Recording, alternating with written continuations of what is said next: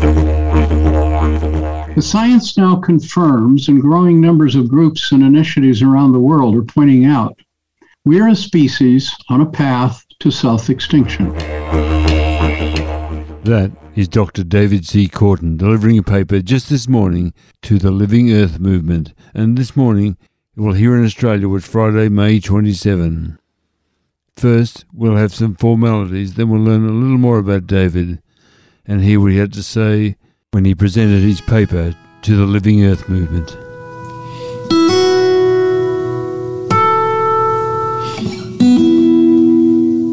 Welcome to this latest episode of Climate Conversations. I'm your host, Robert McLean. It's so great to have you on board. Climate Conversations is assembled here in Shepparton, in northern Victoria, Australia, on the lands of the Yorta Yorta people. Yes, the stolen lands of the Yorta Yorta people, and I pay my respects to elders, past, present and emerging.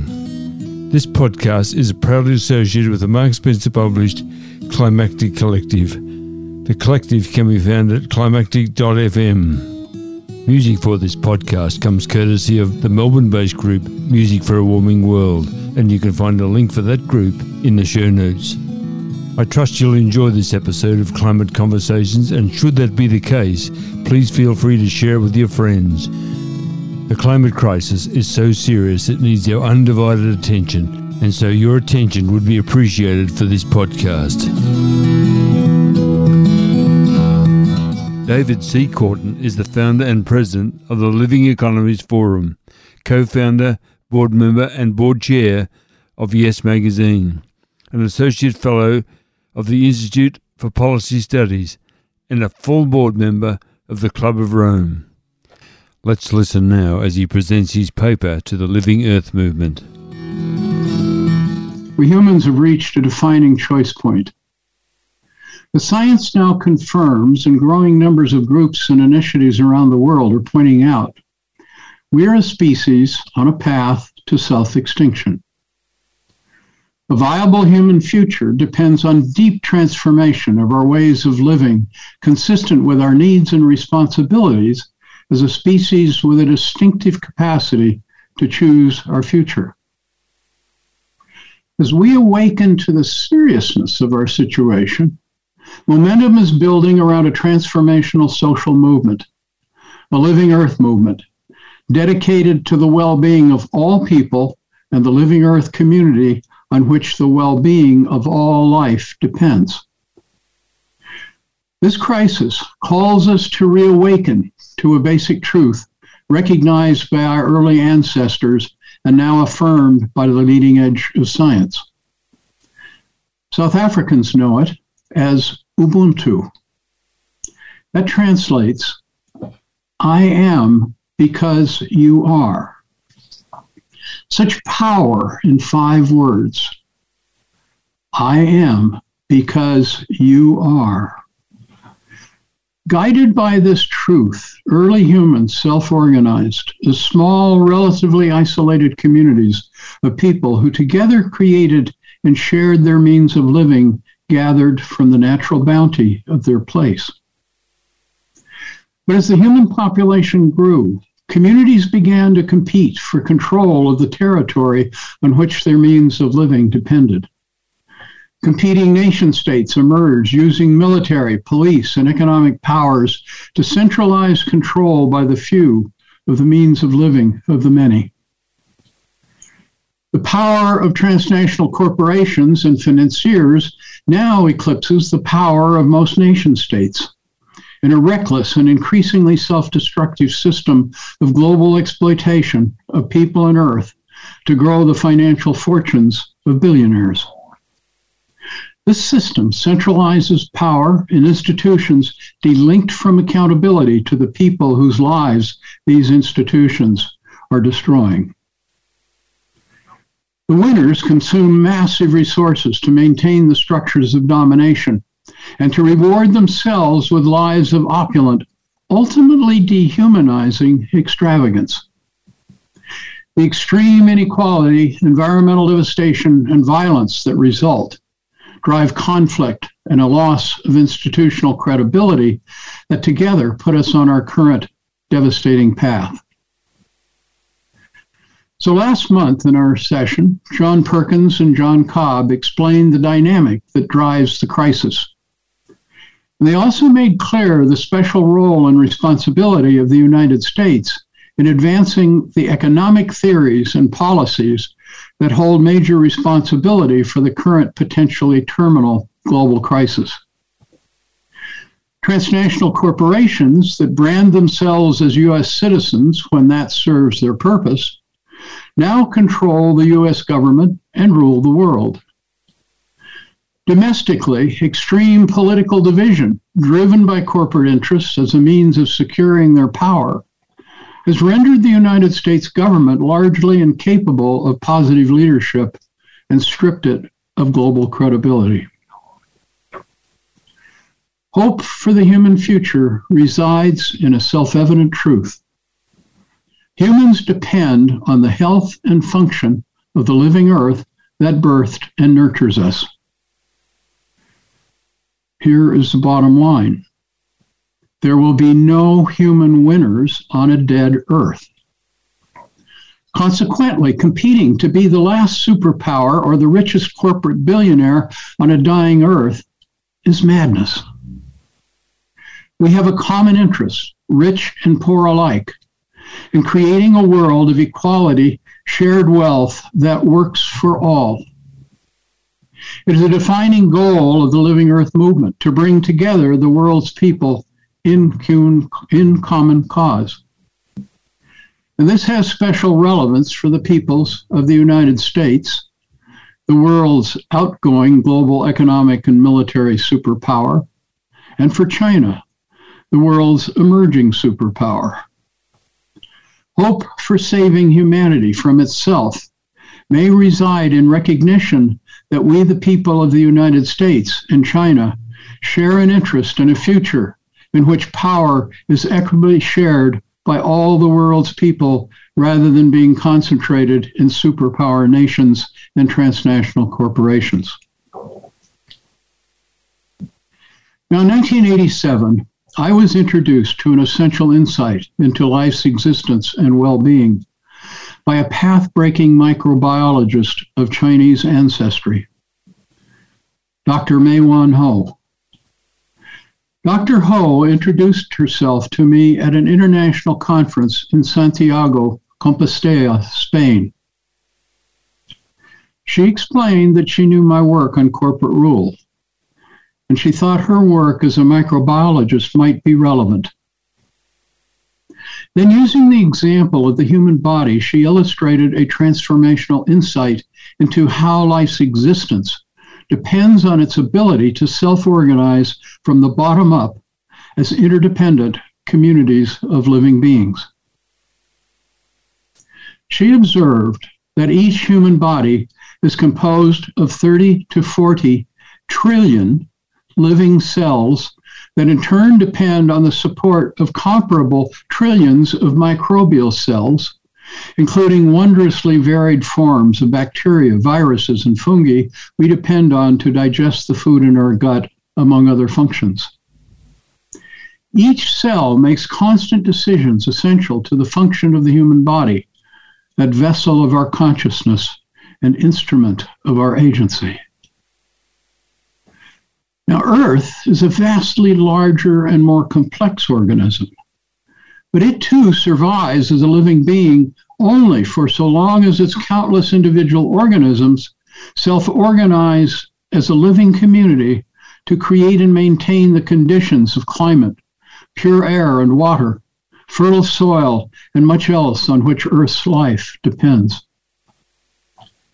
Members of each self-organizing living community constantly adapt to local conditions to meet their own needs in ways consistent with the well-being of both self and the larger community of which they are a part. We humans must now relearn how to live together with one another and nature. But in a modern context that is very different from that of our ancient ancestors.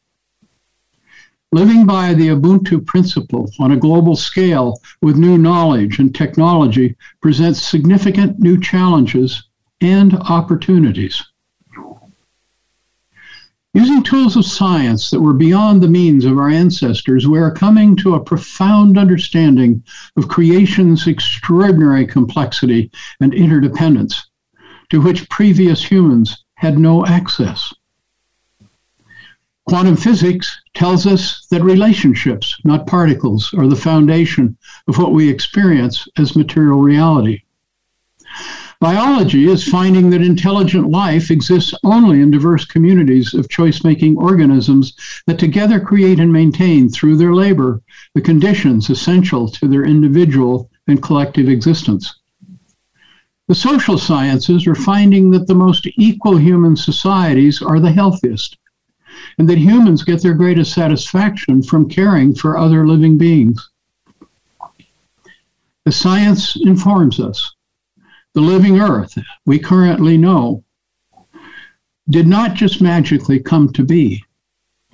It was a difficult journey of mutual labor and learning over some 3.7 billion years. During this time, life evolved from rudimentary microbes to living organisms of ever greater physical and cognitive abilities. Creation continues to unfold, and life continues to learn through collaborative bottom-up self-organization. And we humans have a distinctive ability to shape the future of life on Earth with conscious collective intention. We have yet to acquire, however, the wisdom to use this ability responsibly. Now, for thousands of years, humans have turned to religion for our deepest understanding of creation, of our human place and purpose within creation, and the ethical principles we must apply in our relations to one another and Earth. Most of our religious teachings to which we turn for moral guidance, however, are the product of long ago times. Christianity, the faith that now claims more than 2 billion adherents, is one of the most recent of major religions.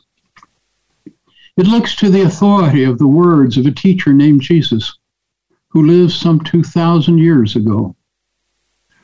Earth's total human population was then an estimated 300 million, mostly illiterate people. Most humans could communicate with one another only by meeting physically and speaking one-to-one. Neither Jesus nor any other human of that time had any means to examine creation's distant suns and planets, or the complex and ever-active invisible inner workings of seemingly solid matter and living organisms. We are now a world of nearly 8 billion mostly literate people with a capacity for instant communication and possessed of instruments that allow us to view previously invisible worlds. We look to outer space to observe the beginnings of time. We observe the complex and dynamic worlds of subatomic particles and microorganisms. Together, these observations give us ever deeper understanding of creation and the human place within it. You're here with Climate Conversations, and we're listening to Dr. David Korten delivering a paper to the Living Earth Movement, a paper called Ecological Civilization, a global movement of living people of a living Earth.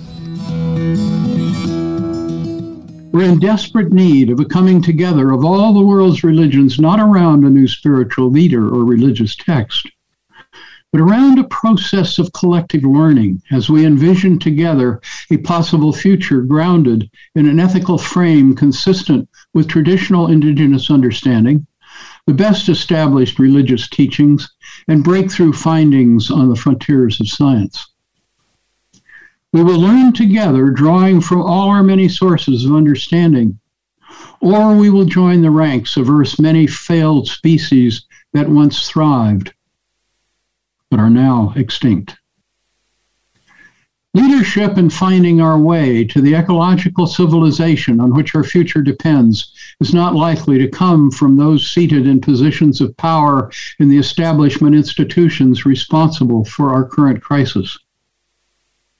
Some among them may join in the cause, But important leadership in creating a viable human future is more likely to come from within excluded communities that have borne the consequences of our current institutional failure and have a deep understanding of its causes. Now, let us be clear that our call to an ecological civilization is not a call for people to sacrifice for the well-being of Earth. Rather, it is a call to create a better life for all. It is a call to rethink human purpose, power, and procreation, the 3 Ps of the pathway to an ecological civilization. The purpose of a functioning human society and a productive economy is to secure the well-being of the finite living Earth and all its people. The well-being of both people and Earth is best served by peace, equality, material sufficiency, and spiritual abundance. The things we are called to give up may result in lowering GDP growth, but with significant potential gains for the well-being of people on Earth. These are examples of what we must give up. War and preparations for war. Obsessive, frivolous consumption driven by advertising rather than need. Planned obsolescence. Financial speculation and cryptocurrencies that consume enormous energy and human talent while producing nothing of real value. Long linear supply chains that undermine community security to boost corporate profits. An infrastructure that leaves us dependent on private cars to meet daily needs. After purpose comes power. For global society to fulfill its life-serving purpose, power must reside in communities of place that empower people to fulfill their responsibilities to and for themselves, one another, and Earth.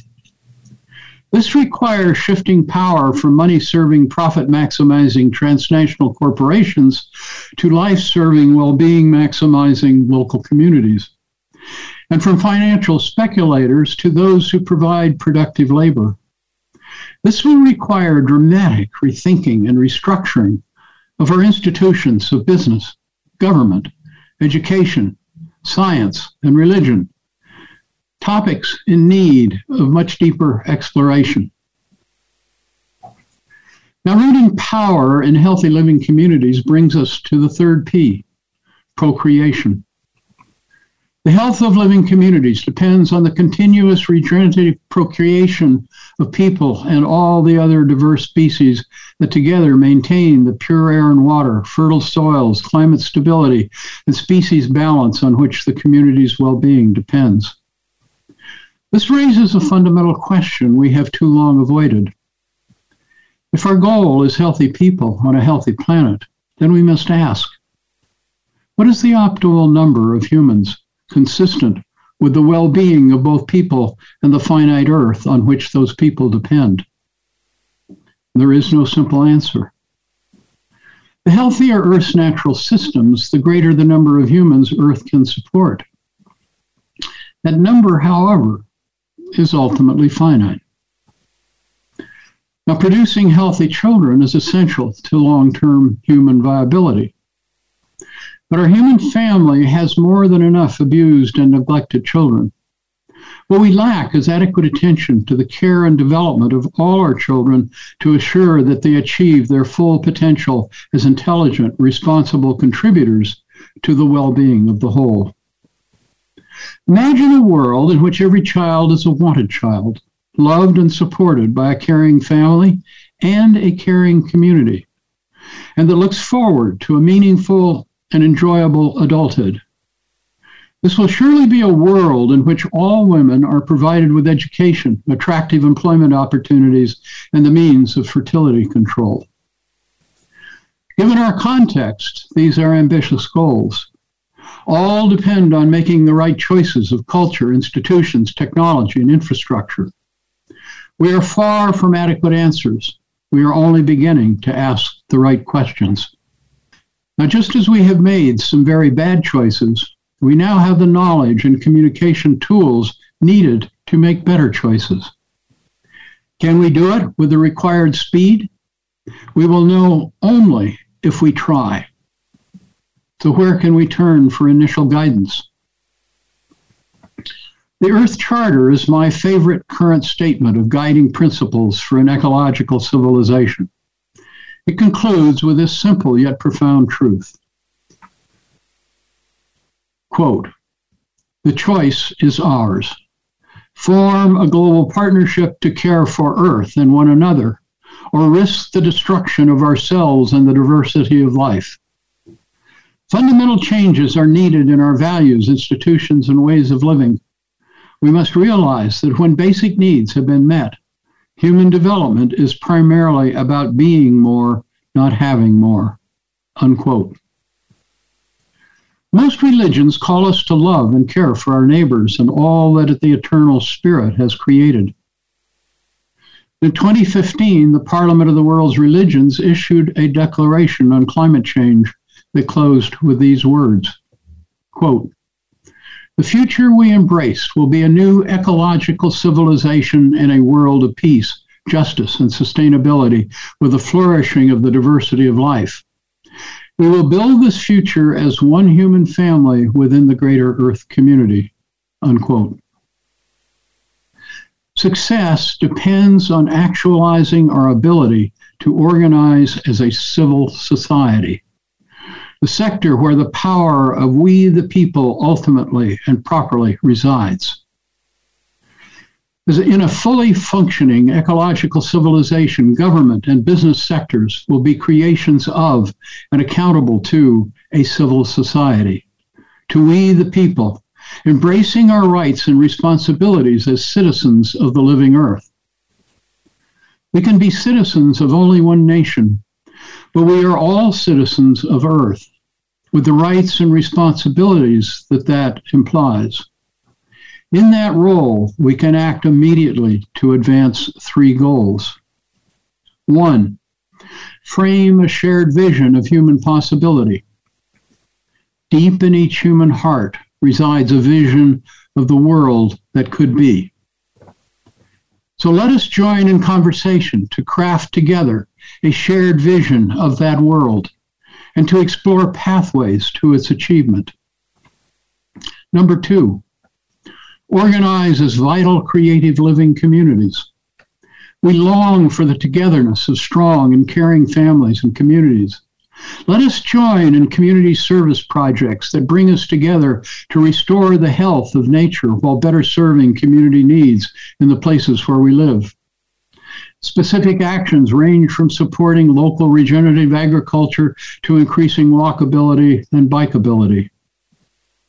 Number 3, advance supportive public policies. We long for democratic governments accountable to the people they claim to serve. Let us join in political action dedicated to securing that accountability in support of peace, equality, and environmental care. Now, as we contemplate the seriousness of the crisis at hand and the opportunity within our reach, we might note that this is not just about Earth and the human species. The evolution of life is an ongoing process in which Earth appears to have a very special place. Science currently estimates that there are 70 billion trillion stars within the observable universe. Now, nearly all stars have planets. However, we have yet to identify any planet other than Earth that we have reason to believe has Earth-like surface qualities capable of supporting life as we know it. Our current human choices have consequences not just for us, but as well for this uncommon planet and the continued evolutionary unfolding of life in the universe. Our immediate challenge is to recognize and act on the emergency at hand in ways that enable the emergence of a civilization guided by an economics dedicated to the well-being of life. The time is now. The choice is ours. We are the ones we've been waiting for. Wow, powerful stuff, David. You'll find links in the show notes that'll tell you more about David, Also, the Living Earth Movement.